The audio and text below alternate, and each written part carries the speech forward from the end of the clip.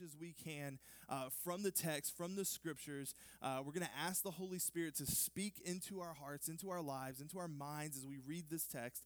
And we just want this text to come alive in our hearts. We truly want to just know what God wants us to see and what he wants us to read as we read these particular passages. Now, we can't obviously to cover every single word and do a word study on every single word and go back to the original Greek and understand why he said it and how he said it and what tense it's in. Obviously, we don't have quite that much time, enough time to do that. We would be on this for years. And so we are doing broad strokes, but I would encourage you, and I hope you're doing this, I would encourage you to get into the word more during the week. Continue to read Colossians. Continue to read up on what we've already covered and what we're going to continue to cover in the coming weeks and months ahead. And so spend some time there. I think we do still have a few scripture journals left. They're at the VIP cart. So if you didn't get a scripture journal and you want one of those, go ahead and stop by the VIP cart and they'll hook you up with that on your way out. But we do have some more of those. We want to make sure that everybody has access to those if you can. We think those are going to be a great tool as you've been walking through this, just to keep your notes and everything in one place, and also it has the scripture off to the side. So last week we covered what I consider to be one of, if not the most important Christological passages in the Bible. We were looking at Colossians chapter 1, verses 15 through 20. That's what we were covering last week. And this text is so rich. It's incredibly rich, and it's so rich as it pertains to Jesus specifically, to who Jesus is. He is, Scripture tells us, the invisible God. He's the firstborn of all creation. All things were created by him and for him, and in him all things hold together. That's what we talked about last week. What a passage to give the height and the depth and the width of Jesus. He's not only Savior, he's also Creator. He's not only the mediator, but by his word, the entire universe is being literally held together. He is the beginning and the end, the firstborn from the dead, the head of the church. Our Jesus is more than just a suffering Savior. He is supreme. Scripture tells us he is preeminent. He deserves our praise and honor today. Can somebody give him some praise and honor in the house this morning? That's our Jesus. That's what we talked about last week. One of my favorite passages in all of Scripture. If you weren't here last week, you got to go read it. You don't have to listen to it, whatever. I'm sure it's online, but just go back and read those 5 verses and just allow them to just let them saturate your soul. So, okay, as I was thinking about the message from last week, though, and I was spending some time on Monday prepping for Theology on Tap, which is one of our summer missional communities here at Legacy, I thought about the heavy emphasis of Christology in this particular passage. And I thought about how many people simply do not have a solid grasp and understanding of Jesus. A lot of people think this, and this is not true. His role didn't begin in Bethlehem 2,000 years ago.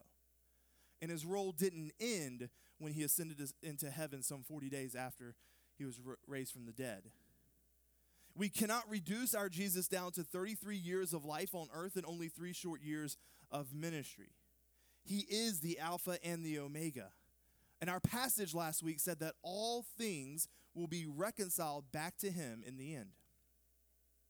But as I thought about how so many do not have a full grasp on Jesus, I thought about how there are so many misconceptions about God the Father.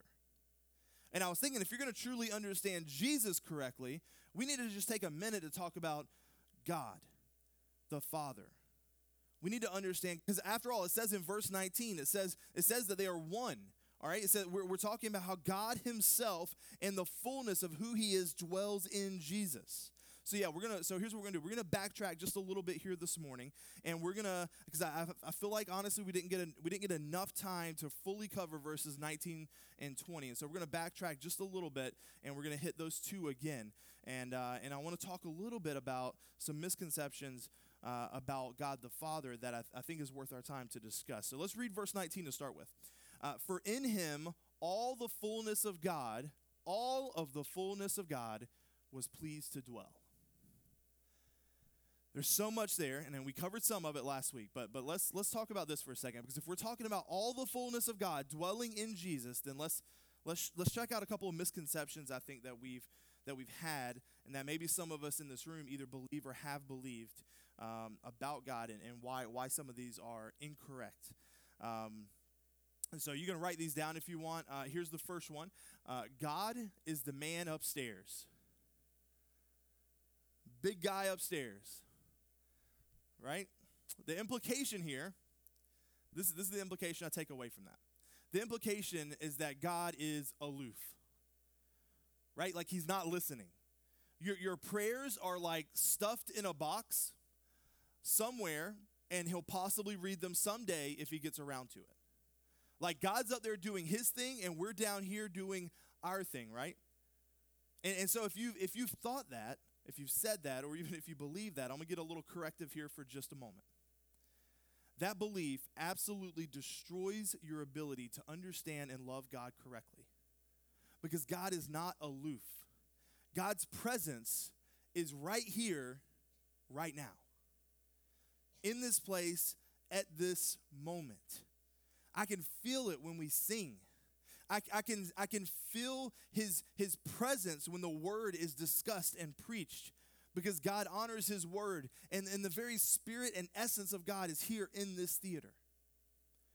And if you believe that God is aloof, you won't be able to understand him. And if you don't understand him, then you won't be able to understand Jesus, because Scripture says all of the fullness of God dwells in Jesus. Here's the second misconception about God the Father. It's that he has a white beard. This is my kids, that my kids think that every bearded person in a robe is Jesus. Like they just kind of have this mindset. We're reading books that have nothing to do with Scripture, and there's a bearded man and what might look like a robe or a tunic, and that's immediately Jesus. Well, for some of us, we have this mindset, this mental picture of who God is, and he is this old man in a white robe with a white beard and probably like a cane or a staff of some sort. He's just some old guy.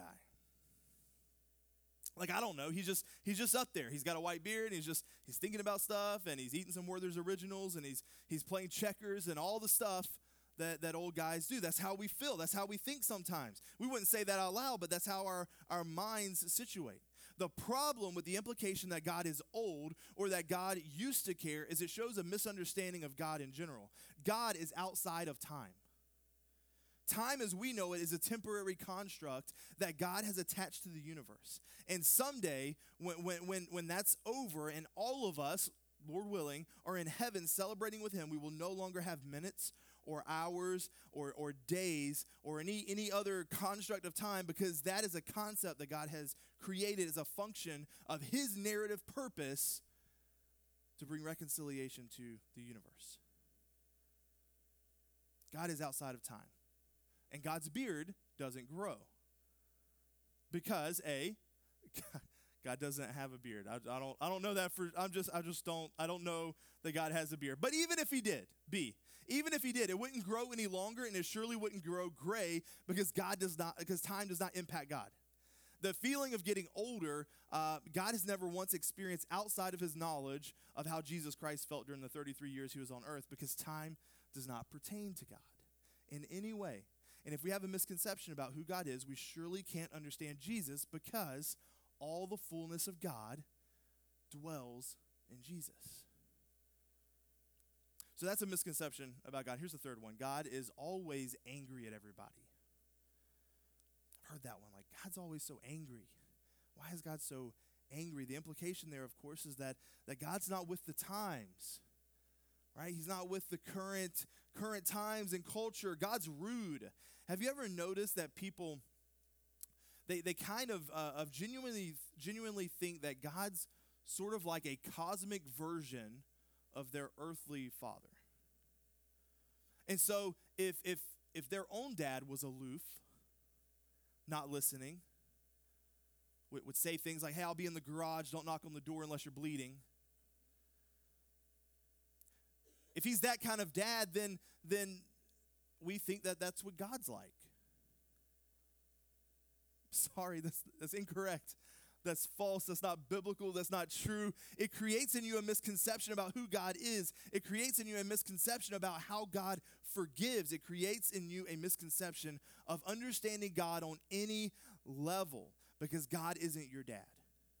Whether he was wonderful or terrible, whether he was there or not there, the concept of fatherhood is based on God, but is a poor reflection of him at best, this concept of earthly fatherhood. Because our God is a perfect father. So these are only 3 misconceptions about God the Father, and any misconceptions about God the Father impacts people, especially in the case of them trying to understand who Jesus is, because as I've already said, and I think it bears repeating, all the fullness of God dwells in Jesus Christ.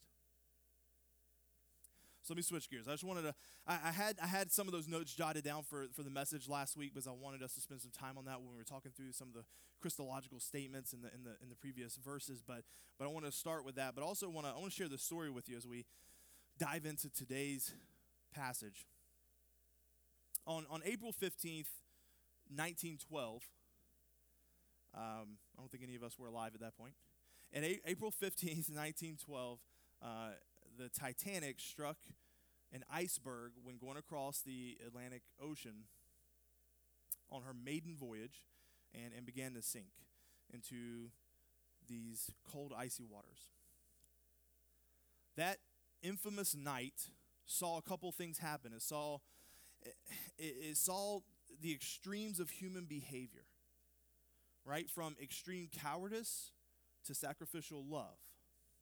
Now, with the Titanic sinking and her lifeboats spread out over the frigid water with crying, drowning swimmers all around, the story was almost completely devoted to self-serving cowardice. You see, of the 1,600 people not able to make it into a lifeboat while on the Titanic, 1,600 people going into the icy, cold waters, only 13 people were picked up by the 18 half-empty lifeboats that floated nearby. In boat number 5, the officer in charge, he heard the cries of the drowning, freezing people, and he wanted to turn the boat around and save some, but he was convinced by his passengers that it was not worth losing their lives in an attempt to save other people. They floated there for an hour, listening to the cries and the wails of people only 300 yards away. The boat was only 60% full. The story was the same in most of the other boats. In boat number 2, also only 60% full. The officer asked if they should go back for people, and the ladies that were in the boat gave a resounding no. On boat number 6, the situation was actually reversed, where the passengers wanted to rescue others, but the officer in charge refused. Of the 18 lifeboats, only one boat, boat number 14, returned to help. And this was an hour after the Titanic sank, when the thrashing crowd, in their words, had thinned out. To me, the personal drama of the sinking of the Titanic is a parable of a world gone wrong. Fallen humanity is adrift on the unfriendly sea, alienated and unable to help one another, despite maybe a few individual isolated attempts. The wrongness, the brokenness of everything points to a fundamental problem of people's estrangement, our separation from each other and from God. It's a picture of a world in desperate need of reconciliation and the harmony and the rightness that brings. Paul tells us in Romans 3 that the man is profoundly alienated from God and has been since the fall. We are in need of reconciliation. So let's read verse 20. And through him to reconcile to himself all things, whether on earth or in heaven, making peace by the blood of his cross. All right, so we talked about that word last week, reconcile. We talked about that word last week. We said that everything in the universe will be reconciled back to God except that which rejects him. In every reference to reconciliation in Scripture, every single reference that I can find in Scripture, in the New Testament, but the idea of reconciliation between God and man in the New Testament, it's God who actually takes the initiative. In Ephesians, Romans, and 2 Corinthians, we see that reconciliation to God is an explicitly one-sided process. He does virtually everything, and all we have to do is respond. It says God was pleased to dwell in Jesus. So salvation is God's joyous work. He loves it. And the Father's method of reconciliation is seen in two parallel clauses from verses 20 and 22. We don't want to get too far ahead, but I want to point these out. Verse 20, making peace by the blood of his cross.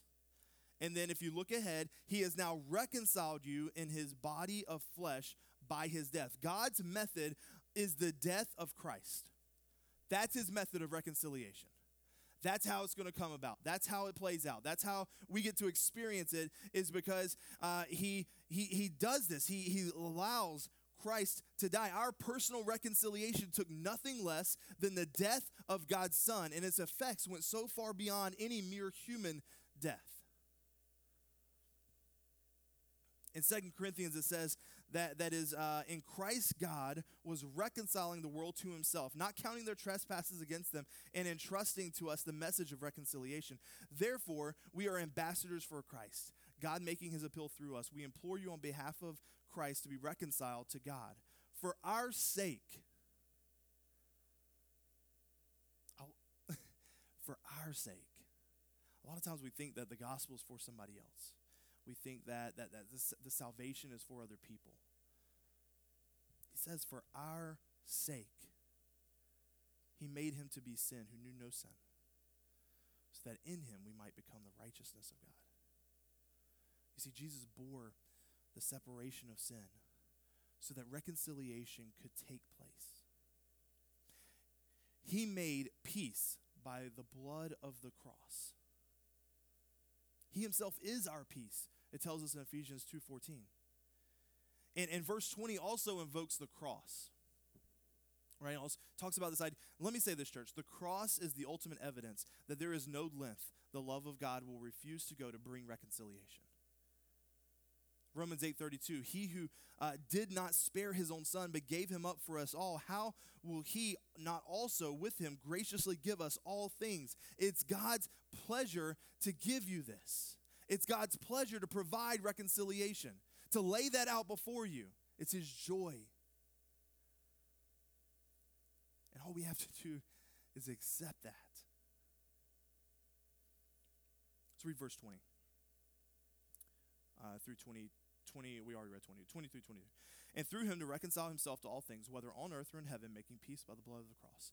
Verse 21, and you,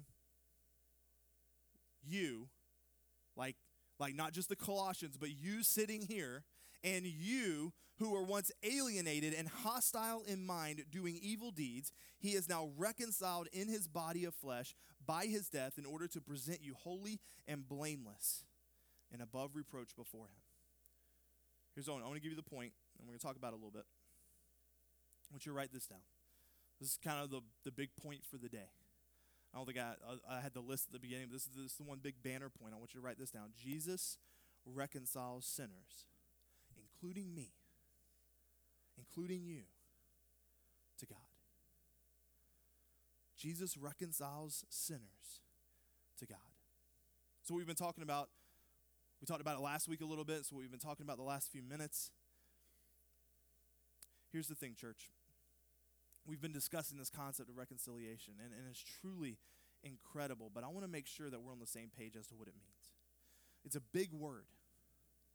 It means to harmoniously change war into peace. It means to bring something back into harmony.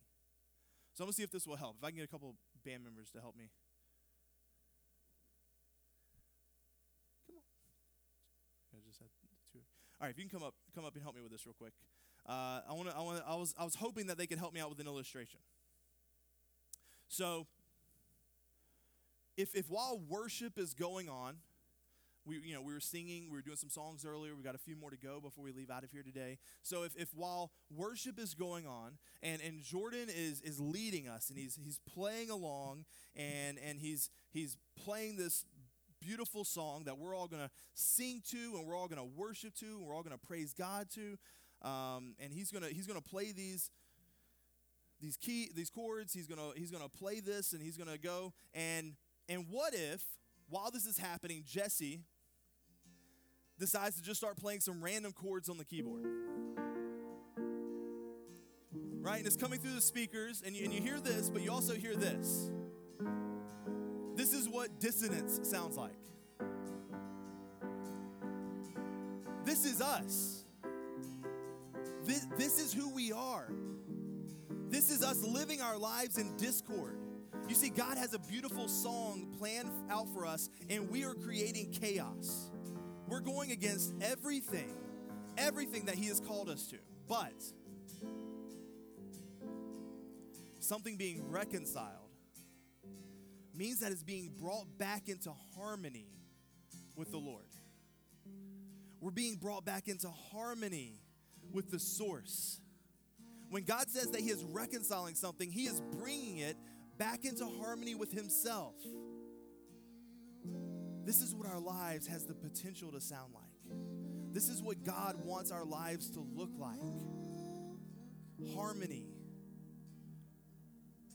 Us in step with him, moving with him, going with him, being in harmony with him.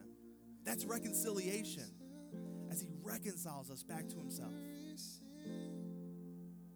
Thank you so much. You guys are awesome. I hope that helps. I wanted to give you a vivid picture of what that looks like. What is he bringing back into harmony here in verse 20? Scripture says, peace. The Bible promises that God would bring your mind peace, that God will bring your heart peace, that God will bring your soul peace, but that is not what's actually being promised here. In this verse, it's actually something bigger and perhaps like a tad more interesting. God and Paul are saying here, I will reconcile all of creation to peace.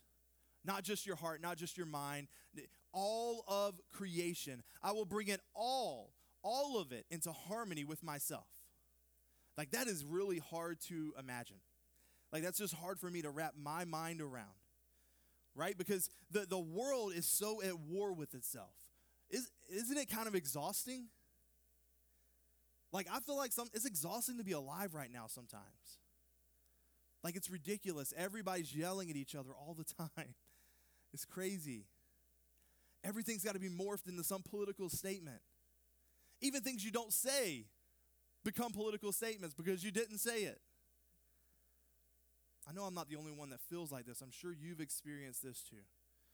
There's this feeling of dissonance in the world. Like this isn't right. It's not supposed to be like this. It wasn't supposed to feel like this. Everyone isn't supposed to be fighting all the time. But how wonderful that here in Colossians chapter 1, Paul and God himself are promising that through Jesus, he will reconcile all things to himself, that he will harmoniously bring back all things into perfect harmony with God the Father, as it was in the original creation. How amazing to think that someday we will live in a place and be in a place where cars don't need horns. Right? Like, how amazing to think that you'll never have to read a text and wonder if the person's upset and not saying it and trying to figure out the context of what they're saying.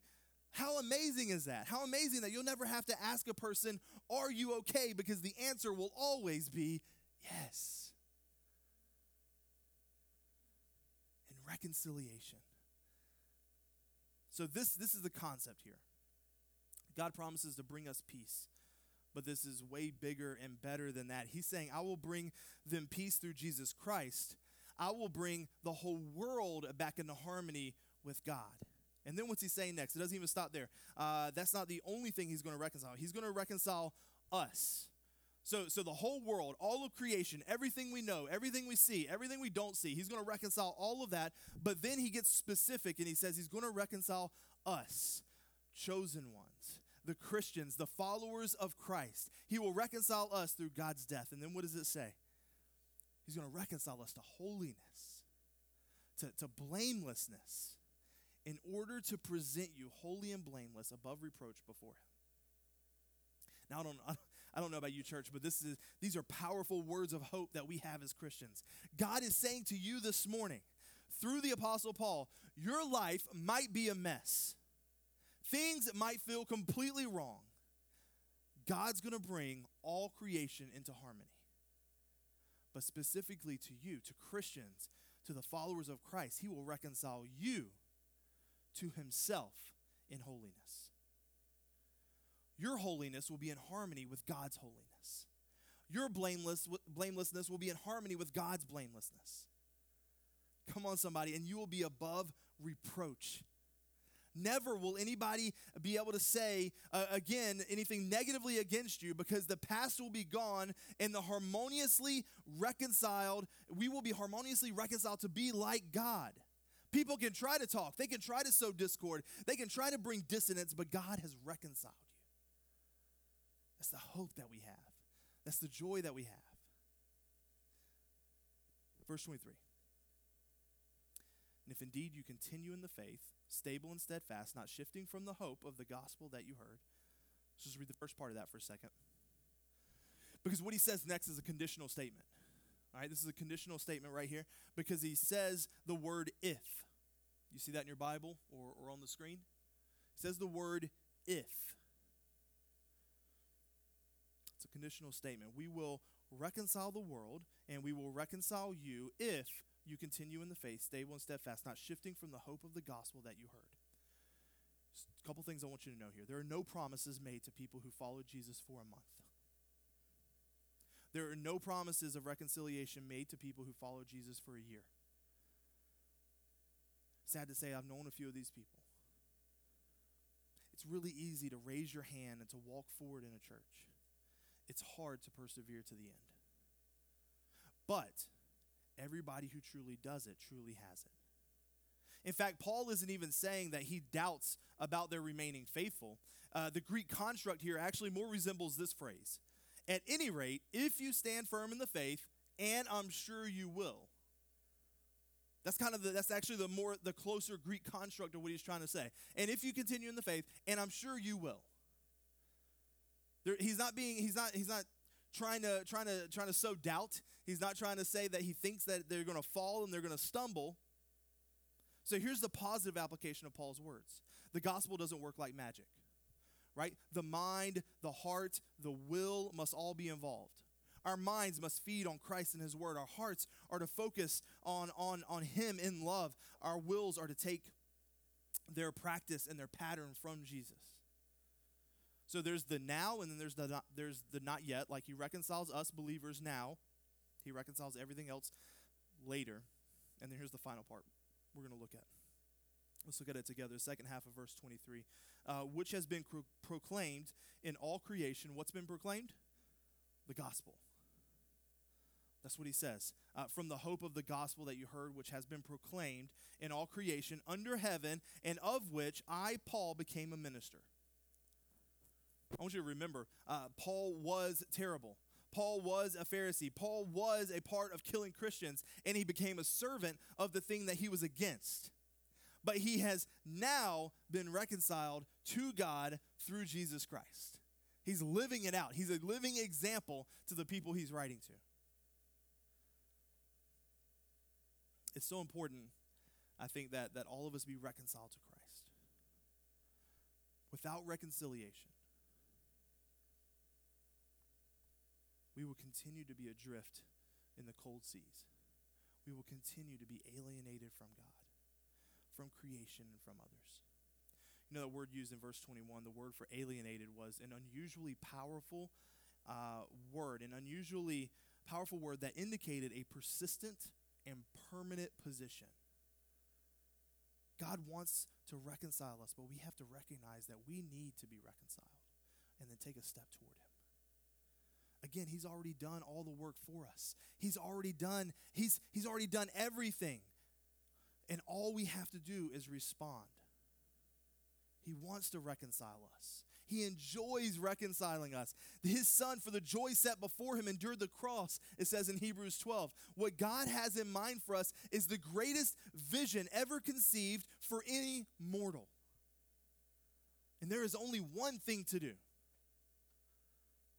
That's to say yes.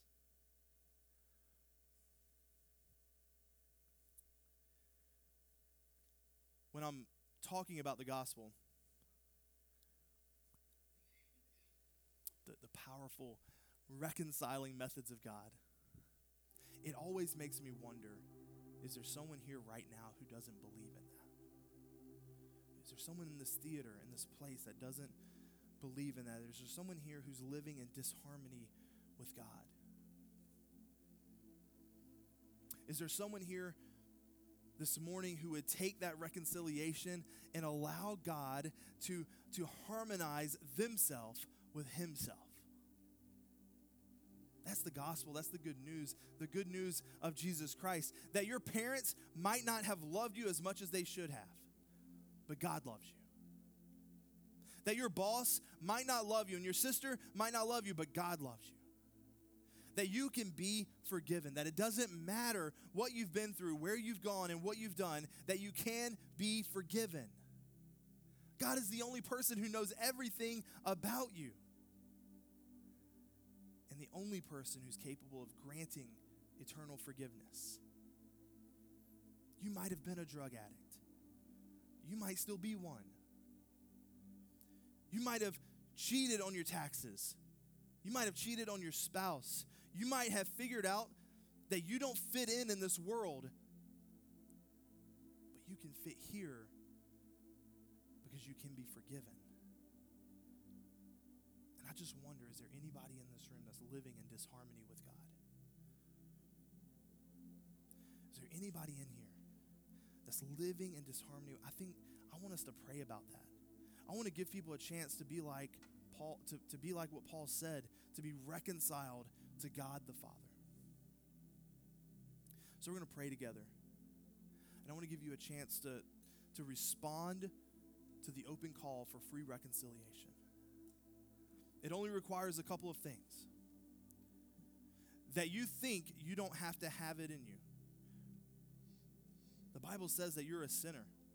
Basically, what that means is that you really just don't think you can make it to heaven on your own because you messed up, and now you want to change that thought process and you want to believe in Jesus and follow him.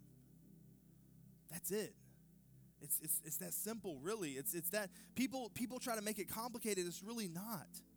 It's kind of like the thief on the cross. I don't know if you know that story, but when Jesus was being crucified, a thief was dying beside him, and he just like looked over at Jesus, and he's like, man, my goodness, I'm terrible, and you're awesome. And that was it. He's like, I've only got 5 minutes left in my life, but I want to follow you with it. And here's the thing, we have 5 minutes left. Maybe 5 weeks, or maybe 5 months, or maybe 5 years or 5 decades. We're not really sure. But that's the same opportunity that's before us today. And it's such a wonderful opportunity. So I want to give people a chance to be reconciled, to be put back into harmony with God the Father. And if that's something you want, if that's something you're desiring, if that's something he's calling you to, everybody's just going to put their head down right now. We're all going to pray together. Because at Legacy City Church, no one prays alone. So we're going to pray together in a moment. But if you're feeling this pull right now, this indescribable tug toward God, if your heart is beating out of your chest and you're realizing, wow, I really need this. You know, who cares what people think and whatever? It's time to be reconciled. It's time to be put back into harmony with God. We're all going to pray, but I want you to speak truly and freely to God. So let's all pray this out loud. God, I'm a sinner. I've broken your law. I need your forgiveness that can only come through Jesus Christ. Reconcile me to yourself. Thank you, God. Amen. That's it. If you prayed that for the very first time and you meant it, then all of heaven is rejoicing today. And here's my next challenge for you, is to tell somebody. We're going to have a longer time of prayer in just a moment. And I would love for any of you that just prayed that prayer and opened your heart up to God for reconciliation in these next moments, during this next song, during the next prayer time, whatever it might be, to go out to the care room. There's some people there that would love to pray with you, that would love to pray over you, that would love to listen to you, that would love to celebrate with you. This isn't an embarrassing walk to come out of your seat and to go up the aisle and to go out of this room. That this is a walk that will be celebrated by angels in the highest and every person in this room every step of the way.